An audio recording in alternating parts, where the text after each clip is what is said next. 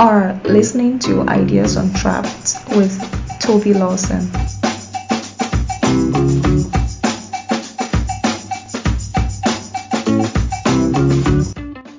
Hi, I am Toby Lawson and welcome to another episode of Ideas Untrapped podcast, where we discuss the growth and prosperity of nations by talking to leading researchers and social scientists. My guest on today's episode is David Rudman. David is a freelance researcher and public policy consultant. He is also the current senior advisor for Open Philanthropy, the leading non-profit organization in the world on how to do charities effectively. My introduction to David was through his second book titled Due Diligence: An Impertinent Inquiry into Microfinance, which, in my opinion, is no doubt the best literature available on the subject despite a decade of publication. I began my conversation by asking David how insiders reacted to some of his findings that microcredits, that is giving small amount of loans to poor people, might not be the magic bullet to poverty alleviation as many people are taught. I hope you enjoy the episode and thank you always for listening. Ideas Untrapped is sponsored by iInvest. iInvest is Nigeria's foremost digital platform for trading financial products like treasury bills, fixed deposit notes, commercial papers, euro bonds, and many more. It is the leading financial services marketplace that gives you access to investment opportunities from various financial services providers within a single secure platform. Download the iInvest app on your Google Play Store or iOS App Store today and start investing at your convenience from anywhere in the world. Terms and conditions apply. And now, let's listen to the podcast. So welcome, David. It's great to talk to you. It's great to be here. I'm a big fan of you, and this is as close as I'll get to a celebrity in my world. So let's start with microcredit. Your book, like we talked about earlier, came out 10 years ago. What has the atmosphere been since then? Would you say that the evidence has caught up with the narrative, or you're still seeing signs of some of the old narratives existing? Yeah, I should say that's a hard question for me to answer because after I finished the book, I stopped following microfinance. So I'm not so up on what is happening. That said, even if I were still following microfinance, probably my view would be shaped by living here in Washington, D.C. and talking to people here, which could be very different from what's happening in Nigeria or anywhere else. I know that there's still a lot of microfinance and more specifically microcredit happening. I know that the idea that it is a silver bullet, for ending poverty, a cure for poverty, is very appealing and was widespread 10 years ago and probably is still popular now because it's a great way to recruit people into the project, whether it's as investors or employees or customers. The latest I think I came across was a sort of meta-analysis by Rachel Meager, the economist, which pretty much, I would say, I know you've not been following, agrees with some of the key findings that you described in your book.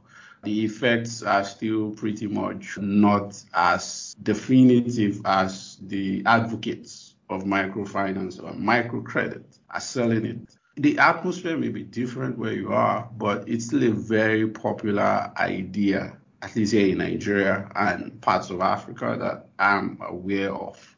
And it's still pretty much being sold as the silver bullet, like you said, this thing that brings people out of poverty. For example, the government of Nigeria came up with this elaborate scheme to bring 100 million people out of poverty. And part of the center of that plan is to give people microcredit, small loans to traders. They call it trader money here. It was quite popular during the last election. Lots of people thought that was just campaign financing masquerading as anti-poverty scheme. But I want to ask you, what is wrong with that view that microcredit is this thing that you just do, and a lot of poor people in poor places just get out of poverty. Give us a brief survey of the evidence. What is wrong with that view? Right. Starting in 2009, we started seeing the first randomized studies of the impact of microcredit. They're run much the same way that they're testing vaccines. You randomly give the treatment, in this case a loan, or the offer of a loan to some people and then not others. And then you visit them every few months over a year or so, and you ask them a lot of questions and you see how they're doing. And then you make a comparison.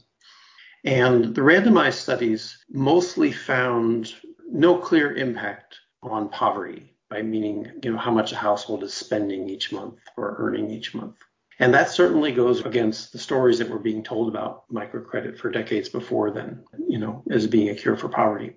So Rachel Meagher did, I think, a sort of synthesis of those studies and sort of confirmed that basic finding.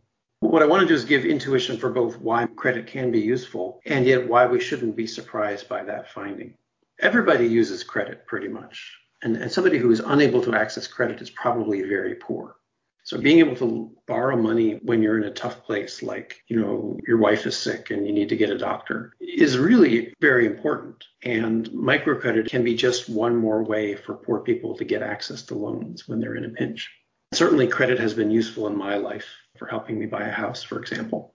So I don't think we should just assume that credit is always bad and dangerous and not useful for poor people.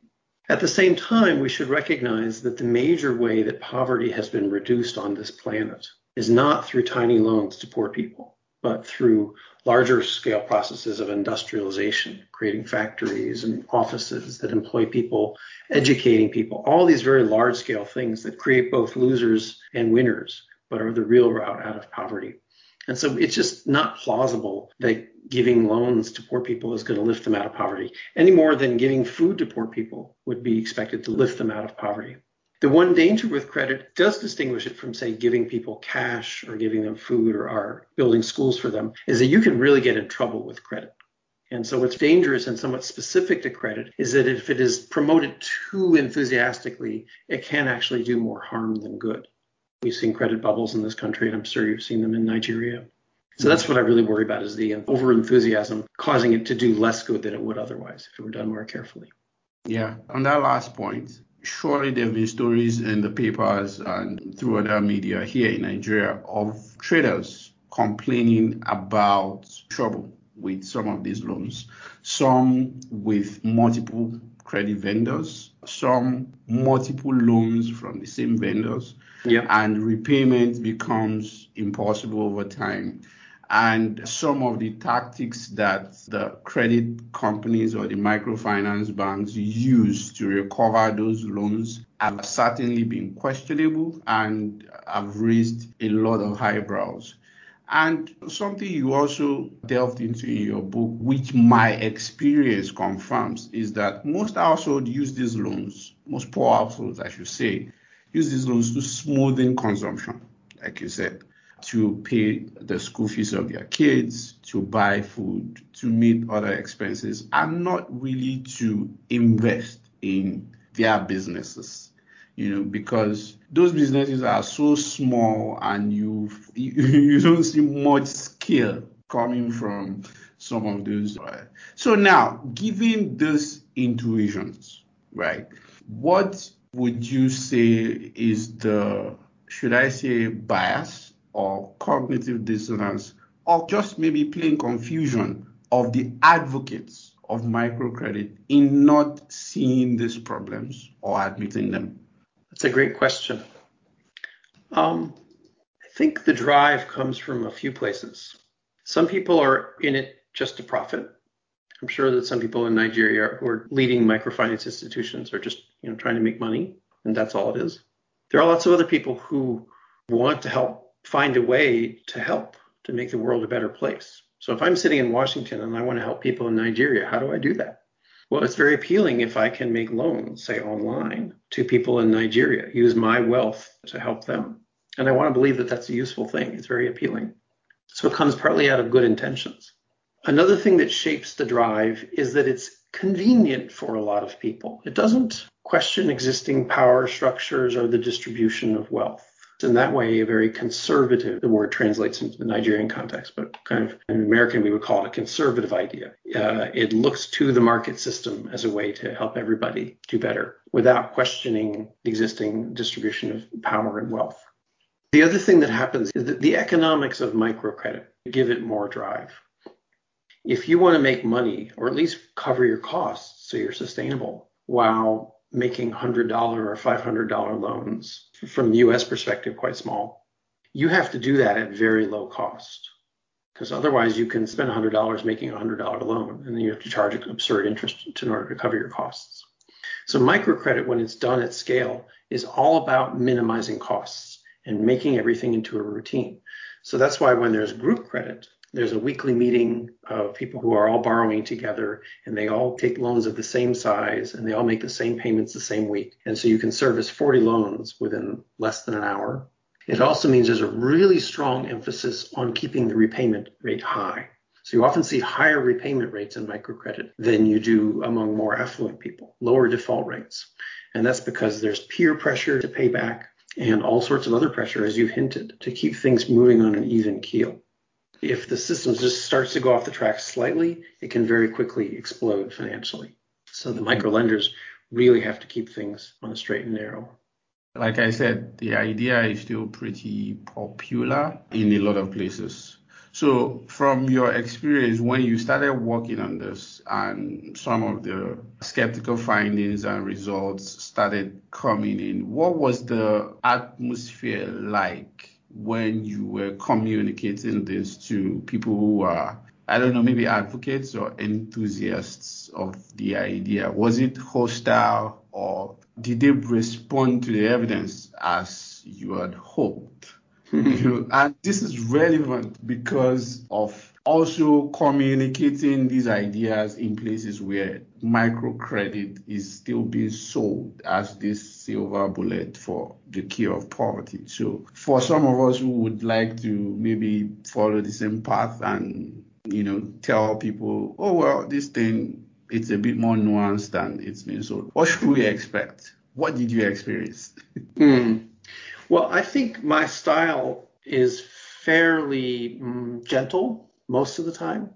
As I write towards the end of my book, I'm a child of divorce. My parents were fighting a lot in my teenage years, and I think that shapes me in a couple ways. One is I have a very strong drive to want to look at something from lots of different angles, in the belief that different opposing views both have something to teach me. And I think that comes across when I write about these things is, I'm going to be frank about what the evidence says, but I'm also going to work very hard to hear out people for whom the evidence is inconvenient and uncomfortable, because maybe they have something to teach me too. And then I look for a synthesis. What's the overall view after you looked at it from different angles? So I personally did not experience a lot of hostility or friction from the strongest advocates of microfinance in Washington, D.C. That doesn't mean they didn't voice disagreement, and they did it fairly politely. I did experience more hostility from people who were even more critical of microcredit than I was. Milford Bateman and Hugh Sinclair, I think, were the main two prominent critics. And most of their anger was channeled at microfinance institutions, including Hugh Sinclair wrote a lot about LAPO. I don't know if it's still around. That was a microcredit institution in Nigeria. Yeah, and so they were not angry with me, but I took issue with their one-sidedness. And so there was some friction there, although I had a lot of good conversations with Hugh. But how much friction I generated is distinct from how much change I caused. I don't know that I caused the major microfinance institutions in Washington, D.C., and there are a bunch in D.C. that have global reach, to greatly change what they do on the ground, although I think I did affect how they talk about it, at least when they're in the West. What did that episode or experience teach you about the interplay between research and policy? I'm sure you interacted with policymakers. You also interacted with lots of leading people at think tanks and people who make decisions about some of these things. So what did that experience teach you? Are they also people who respond to evidence, or, as it is with humans generally, other forces and incentives at play? It's a great question. Certainly my case was not one where New evidence arose and suddenly everybody changed what they did. And partly that's how it should be, because, when you're studying a vaccine, you can get some pretty clear answers pretty quickly. You and I are very similar biologically, right? So if the vaccine works for you, it probably works for me. It's less clear when you go to microcredit, right? It didn't do so well in Mexico. What does that say about Nigeria? A little less clear, although humans are still humans everywhere, as you say. So I don't think there was anybody I can think of in the policymaking role who lived up to the evidence-based policy ideal, suddenly changing what they do in response to new evidence. I do feel like there was a more social dynamic in which lots of people were talking to each other, mostly online, researchers, people running microfinance institutions, people in government, lots of different folks. And in a kind of way that's kind of hard to pin down, the ways that people talk about microfinance tend to change over time, at least in the community that I was in, the people I was hearing from. And there was a gradual de-emphasis of the idea that it reduced poverty. And I think there are organizations that are funding it less as a result of the evidence than they would have otherwise. I can't be definitive, but USAID is a little long supporter of finance for poor people. I think that they have de-emphasized microfinance somewhat. And the organizations I work for now, Open Philanthropy and its sister organization, GiveWell, long ago chose not to go into financing microfinance because the evidence was too weak. You sort of preempted where I was going next with the Open Philanthropy reference. So I think a lot of the attention regarding, should I say money as an intervention for poverty has sort of shifted to cash transfers. Mm-hmm. So the New York Times reporter, I think she's with the Atlanta now, Annie Laurie wrote a book, Just Give People Money. Yep. Cash transfer is really popular. We have organizations like Give Directly who are getting a lot of funding and backing. Yep. There's a lot of enthusiasm. So, and I'm wondering, I know you follow some of these things, are you getting a bit of the same feeling with microcredit? Because, there's been so many other studies that are skeptical of cash transfers as the thing that makes the difference between households as far as poverty goes. But it may not well be the same story as microcredit. So what are your thoughts? Okay. I have not been following it closely. So I work for Open Philanthropy, which is based in the San Francisco area and is essentially a foundation with most of its money coming from one of the founders of Facebook, Dustin Moskovitz, and his wife, Carrie Tuna. We in turn have been making major grants to the organization that we spun off from, which is GiveWell, which focuses on recommending charities to anybody. You can go to their website and get advice about where to give money, at least if you're in the States or in some other countries where you can get the tax deduction. But I should say the tax deduction by donating to U.S. groups. One of the major recipients of that money is Give Directly. So I work for an organization that is funding Give Directly, and that's the leading organization that has been giving money directly to poor people in the world. I haven't been involved in that decision making and haven't been following the research closely. I think it's actually a positive example of concern about evidence shaping where the money actually goes. The founder was committed to doing lots and lots of research alongside their actual programming work. So every time they move into an area, they try to find a research project to look at different angles of how they're giving the money, who to give it to, under what conditions, and so on. My casual impression is that there has not been hype about it. I have not seen people claiming that this is the path out of poverty. It's actually, I want to say cynical, which isn't quite the right word. It's saying, all sorts of things have been tried over the years to help poor people. And we're not sure about whether many of them have really worked. Not clear that they have. So why don't we just give up on all that and just give them the money? So it's not a claim to be perfect. It's a claim to be better than nothing, better than a lot of things that seem to have failed. So it's sort of an intrinsically humble story that I get from the promoters of cash transfers. Mm-hmm. So I find it very encouraging, both because it doesn't seem overhyped. Well, there's three reasons. It doesn't seem overhyped to me, although you may be seeing hype about it that I haven't seen. Is being accompanied by a lot of rigorous research, and it's not intrinsically dangerous the way credit is. Looks promising to me. Naturally, this will lead me into this debate about development interventions generally. Something that Lang Pritchett, who I'm sure you're very familiar with, has called getting kinky about development, you know.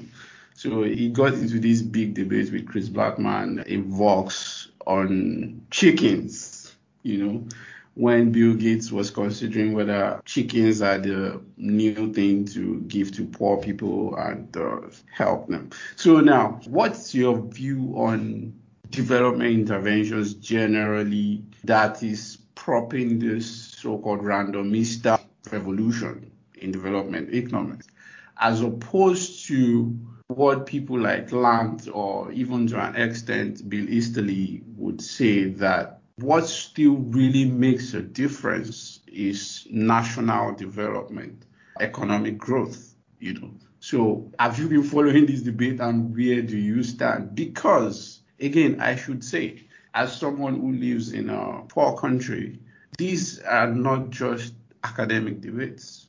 These are things that actually influence policymakers one way or the other.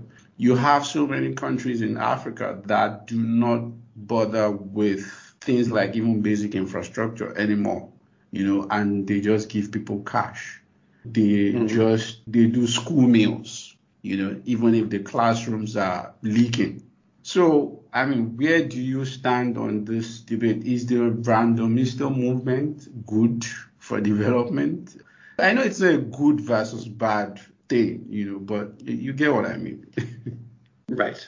So this is a big, complicated topic, and I haven't thought about it in a while, but I think that the randomista movement and the notion that we should be rigorously testing the things we're doing to try to help is fundamentally healthy, that we're affecting people's lives, the lives of millions of vulnerable people with these aid interventions. And why shouldn't we, when possible, be holding them to the same standards that we hold vaccines and medicines to? The stakes are at least as high. One downside of the focus with the sort of the celebrity and the excitement about randomized studies is that it has tended to focus everybody's mind on micro interventions, kind of as you suggested, giving meals or cash instead of building roads and schools and better government and all the things that are needed for real development. I think there's no question, as I already said, that the major thing that has reduced poverty in the world is stuff that has happened at the national level, you know, like in China and even now in India and lots of other countries. Involves different mixtures of education and infrastructure and setting up markets for capital and so on, lots of things, encouraging exports, creating some kind of rule of law. The question is, what can I do to help? What can you do to help? I don't really know how to help Nigeria create better conditions for national development. Now, maybe Lant would say, well, actually, we do know how to do that. But it's not straightforward. It could be that the main way that the West helps countries like Nigeria and India and China eventually improve things is just by our accidental examples. We happen to have gotten it right by historical chance. And cultivating global communities of research and conversation so that the ideas in the air when somebody in Nigeria is looking for how to do things are good ideas based on evidence and experience. Now, maybe from your point of view, you can see things that the United States really can do to make a difference in Nigeria at the national level. But for me, it's very hard to tell. And that's why I can see the appeal of going as an outsider, focusing on micro interventions. I would say in favor of the micro-intervention approach that there have been some extraordinary successes. More or less getting rid of measles. We're almost there on polio, vaccinating millions or billions of children. None of those necessarily changed the course of national development, but they did a lot of good and suffice on their own to justify all aid spending that has ever occurred. So there is something to be said for the micro approach, not because it's the solution, but it's the best that outsiders can do. And sometimes it's pretty good. Also, earlier in your career, you were involved in research on aid and the relationship between foreign aid and economic growth, along with Bill Easterly, who is a fierce critic of aid and so many other things that was passing for development interventions at the time. What was that experience like? How did aid as the, I want to say, sexy thing, how did it run out of steam? I mean, I'm sure you contributed to that in your own way. Yeah, I mean, in a way, it has not run out of steam. I think aid giving is still at near record levels. Maybe it's gone down a bit because there have been some cutbacks in the UK. When I was in my early 30s, I started working as a kind of a junior person at a new think tank in Washington called the Center for Global Development. that looked at how the policies of wealthy countries affect poorer countries, and not just foreign aid, but our trade policies and our immigration policies and our environmental policies.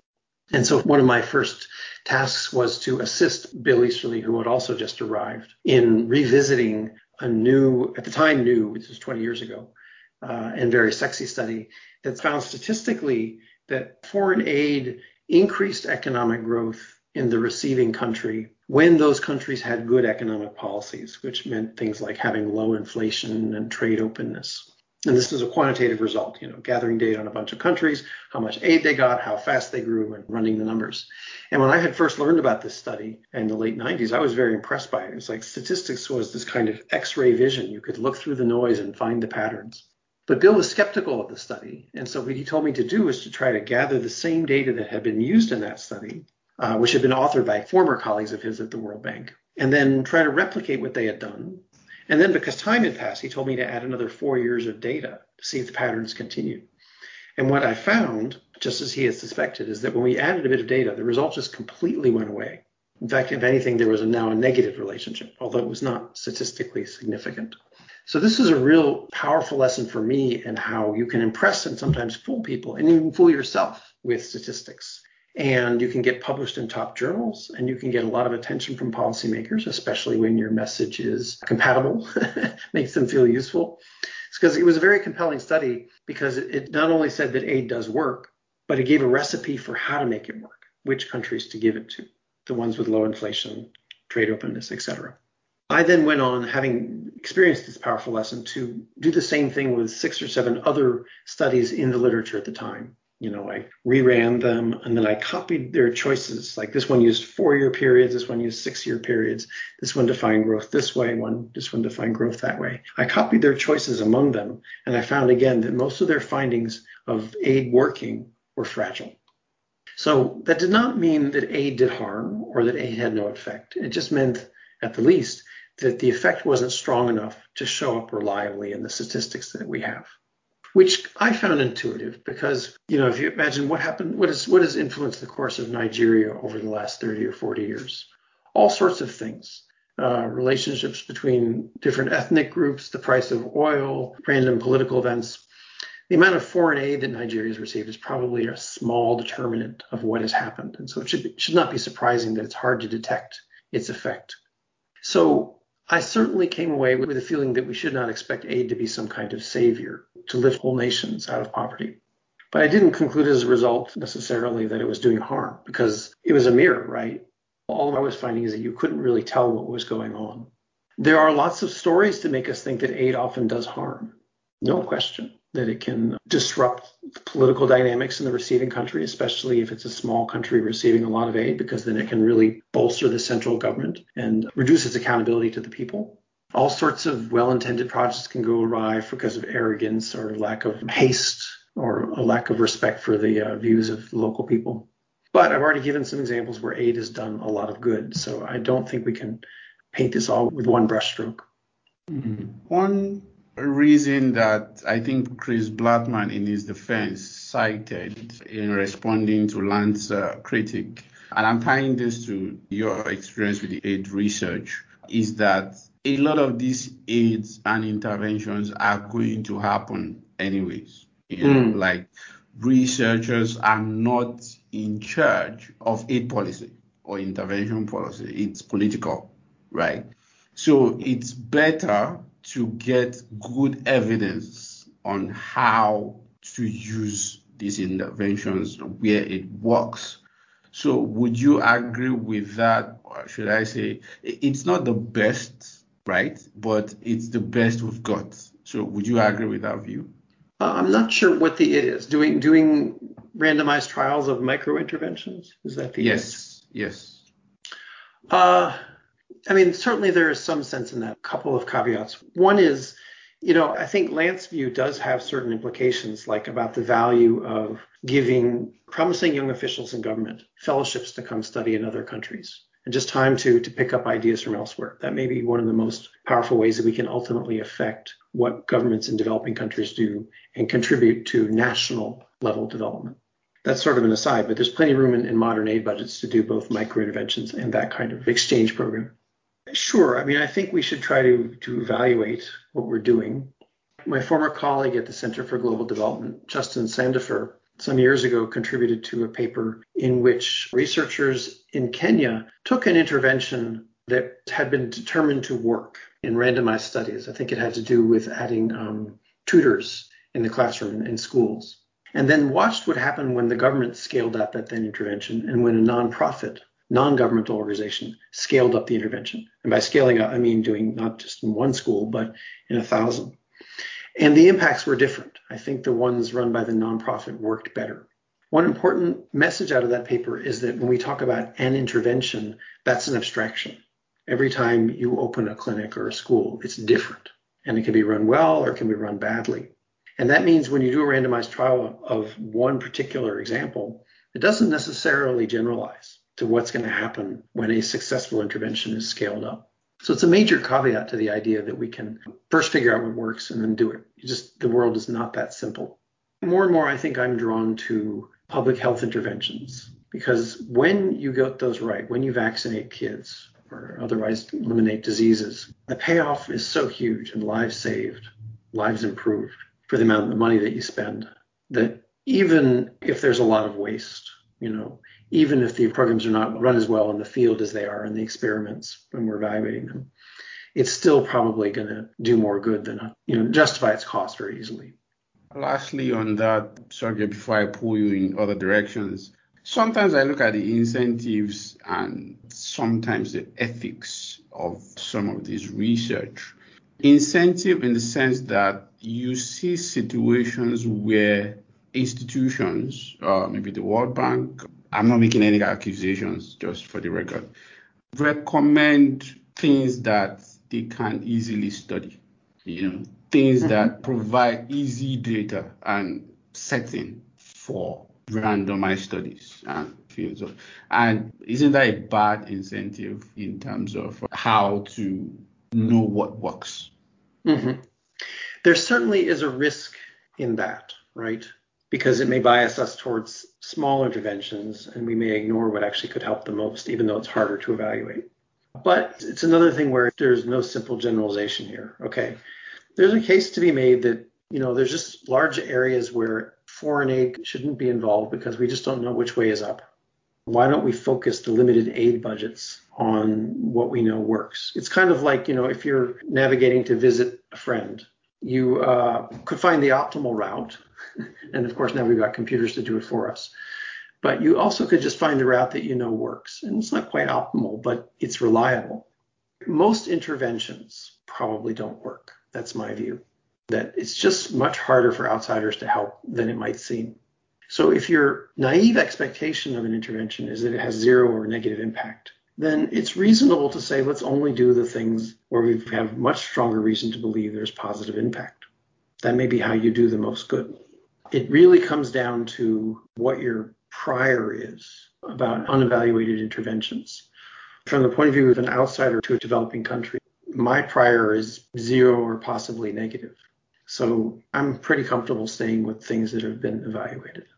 So, on the ethics question, there was this controversial study in Kenya where the intervention was designed to cut power to some households versus others. I'm not sure if you were aware of that. No. Yeah.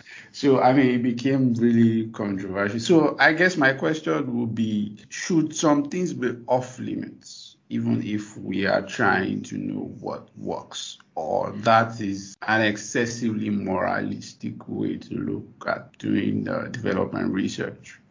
No, I think there should be things that are off limits. That's how it is in medicine, for example, which has a long history of running randomized trials. There are all sorts of rules about getting consent and offering, depending on the context, offering some kinds of treatment, even to the control group for ethical reasons.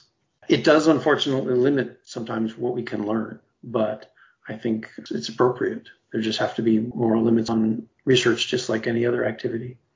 Let's move to a somewhat related subject, but in a different setting now.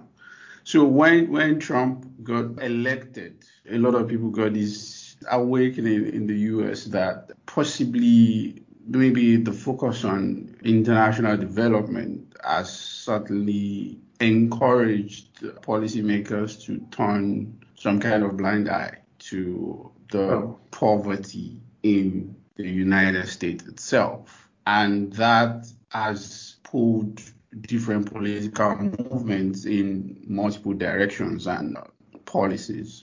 So one policy that has been, it's not new, but certainly gaining traction is universal basic income.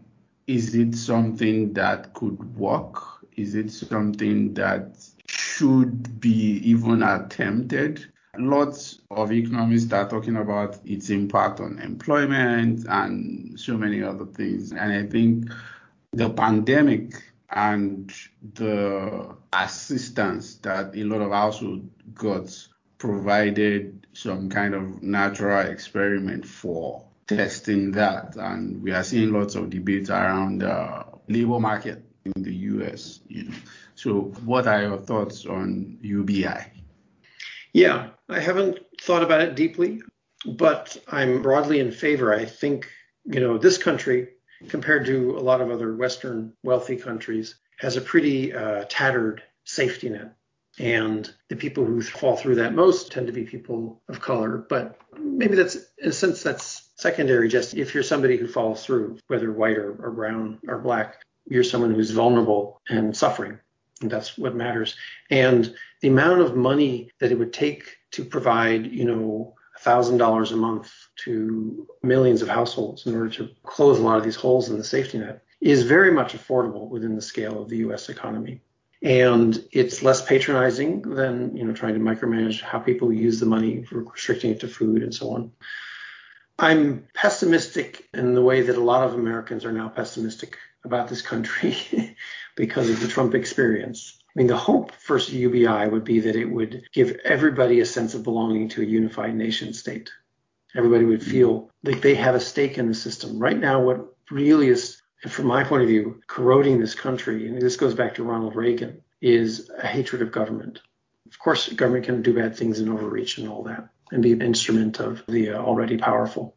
But hatred of government, distrust of government has gotten to the point where our government is paralyzed. And so the hope is that, UBI could change that. And I'm not super optimistic about that. I mean, already we have Social Security, so we have essentially universal basic income for anybody above 65, which is a large fraction of the population. And that has not unified our country. It's also possible that for the same reason, UBI will only be politically viable for the foreseeable future if it's cast as something that's for children, which can get us pretty far, but not every struggling household has children. And so that could be one limit that we run into. And I'm in favor of pushing in that direction. And I think if it's at the level I suggested, like $1,000 a month, I mean, I don't know the specifics of the proposals. That may be too low. But if it's in that kind of neighborhood, in the United States, I doubt that would discourage many people from working. It's not enough for a comfortable life, but it can save you from starvation. What are you working on right now, and what do you find interesting about it? What attracted you to it? I'm transitioning from one project to another, and they are very different. One is part of my organization's ongoing effort to think about whether and when human-level artificial intelligence might be developed. The idea being that if we have machines that can outsmart us, that would be one of the most, if not the most important event in history ever. And if there's anything we can do as a foundation to make artificial intelligence safer, that could be one of the most valuable things we can do.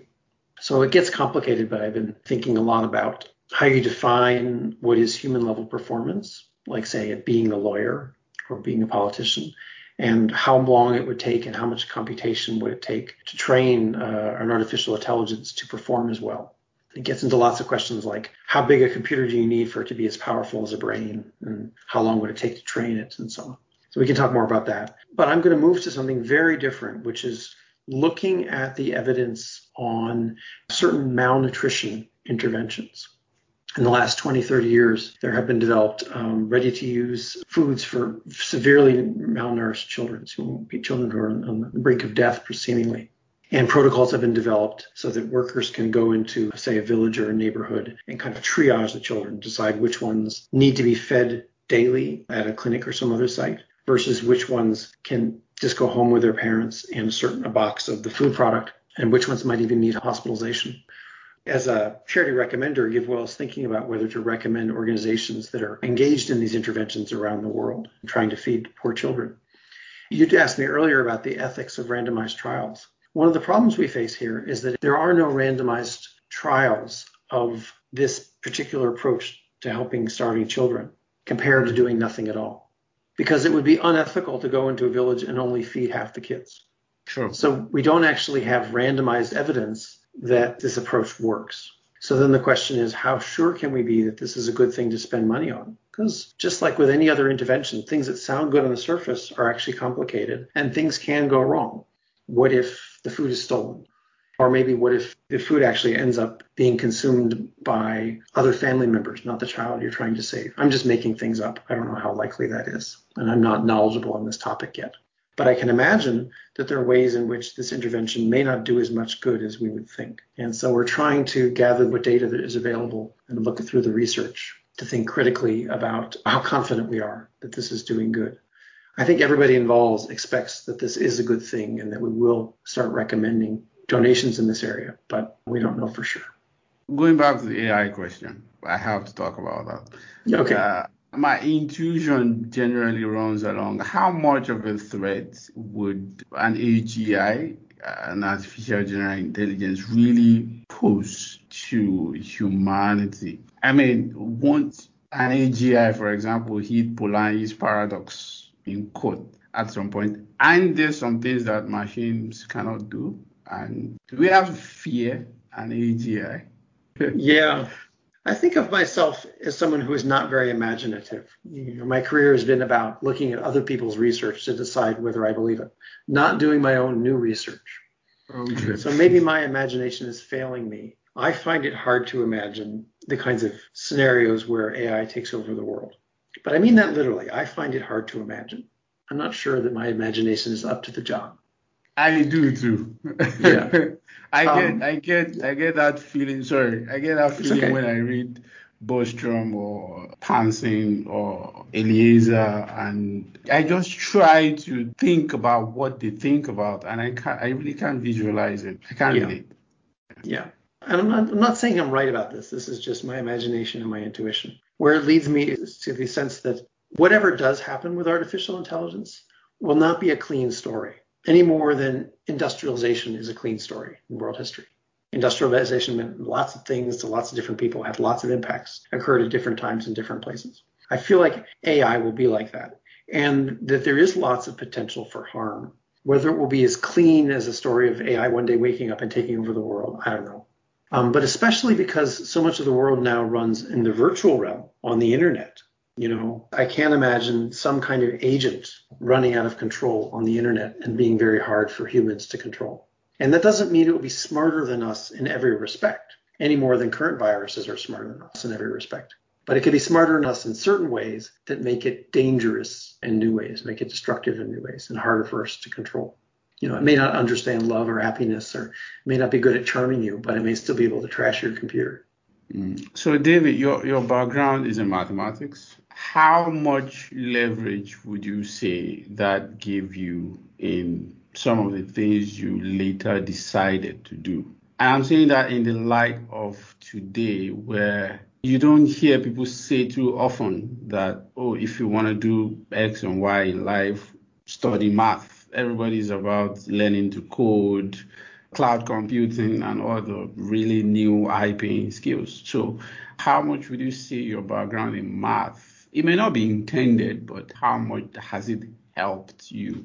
And what advice would you give to a young person that may look at what you're doing and say, oh yeah, I like that and I want to do that. I want to do something impactful. I want to make a difference, So what advice would you give? Yeah, great questions. As you suggested, I did study math without a long-term plan for how it would be useful for me. It was just the thing that I enjoyed the most and got the best grades in. But I think it has served me well for a number of reasons. One is that it means there's almost no subject, no field that I can't come up to speed on, or at least learn something about with effort. It's not like reading equations for me is like reading the newspaper for anybody. It's still hard, but I was able to go into economics. I could understand geomagnetic storms. It's another topic we could talk about. Lots of topics without any formal training because there was no technical barrier to my understanding. It just took work.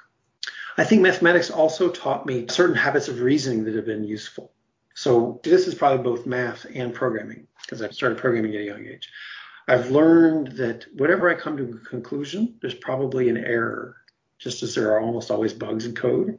And so I then need to turn around and attack my reasoning and look for the weaknesses, and then look for the deeper insight that comes out of finding the places where I was overly simplistic in my reasoning. So it's led to, I think, to a certain kind of care in my work. A third way it's helped me is I've always known that I could get a reasonably well-paying job, both because of math skills and coding skills. And having that knowledge in turn makes it easier to take risks. So if you say, you know what, I really want to go work on some kind of public policy issue or be an intern at an organization that I think is doing good work, even though they don't pay me, it's easier to take that kind of plunge if you know that you can back out at some point and get a good paying job. Whereas if you study art history, it's much harder to take that kind of risk. Mm-hmm. So I do encourage young people to lean in the direction of technical studies to the extent that it fits who they are. You know, if you're born to be an art historian, then you should just be an art historian. You know, at least you should try. But if you can push yourself to learn a little bit more about coding, a little bit more about physics and math, that will give you more agency in life, I think, in the modern world. And that in turn allows you to take more risks so that you can find the interesting path that mixes your skills with your sense of mission. Mm-hmm. And speaking of skills, I have to say for a mathematician, you write incredibly well. I read both of your books and they were clear, they were concise, they were well reasoned. The arguments spoke to me, and it's almost a rare skill, especially for someone with a technical background. I mean, I read academic papers all the time and they are actually quite boring. Yeah. So I have to ask you, how did you learn to write so well? Is it from reading Shakespeare or what? From age 8 to age 14, I was in a very unusual progressive school. I don't know if they have them, and they're actually kind of uncommon even in the States. I don't know if you could find them in Nigeria. I had the same teacher for 6 years. We were never graded, and it was a mixed age class, a very open, flexible place. But the teacher did have us write every week and then listen to each other's writing and comment on it. So I think becoming a good writer, a lot of it is practice and reading. You know, there's something in your brain, maybe especially when you're young, that's generating those word sequences unconsciously. And it must somehow be a synthesis of everybody you've ever listened to and everybody you've read, well, at least in those formative years in your teenage years. But part of it is also what I described before when I was talking about how the mathematics study made me teach. I think of writing as an iterative process. There's a point where I realized that it was effective to start each paragraph with a topic statement and then provide details. And there was a point where I realized that cutting words made prose more effective. And then I got so enthusiastic about cutting words that I discovered I had taken it too far. So then I realized I had to reread everything I wrote to listen to whether it felt natural. So it's been an iterative process there too. You have to practice, but then also listen carefully to your own words by reading them aloud or just reading them, but then also bring that self-skepticism, which can drive self-improvement.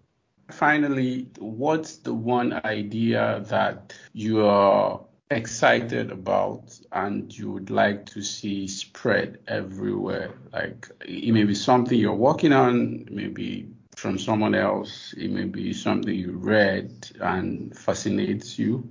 So what is that one idea you like to see spread everywhere and lots of people adopt? Well, the thing that comes to mind, it's not quite what you're asking about, but maybe I'll say it anyway. I have been amazed in the last few weeks at how much innovation there is in the world of computer programming and how much of it is free. You know, people around the world are learning Python and programming in Python. All sorts of packages are written in Python that let you do things very quickly. There's a new programming language that's coming on strong that's called Julia, which has the flexibility of Python, but has the speed of faster languages like C and Fortran. And what has amazed me is how much of this effort is relatively decentralized. There are no dictators controlling most of it, and how it is all free. It would be as if I invented a hammer and suddenly millions of people around the world not only could go buy a hammer, but already had one in their hands for free. And it's really quite an extraordinary event, I think, in human history. I don't know how much impact it has, but to have these voluntary global communities collaborating on building things together that are then instantly free to everybody everywhere, I find quite extraordinary. Thank you so much, David. It's been amazing talking to you. It's been a pleasure for me. If you haven't done so already, you can subscribe to the show on any of your favorite podcast vendors. That may be Apple Podcasts, Google Podcasts, Stitcher, Spotify, or any of the rest. Don't forget to rate us on your platform. It helps others find the show. Or you can just listen or download on our website, www.ideasontrap.com.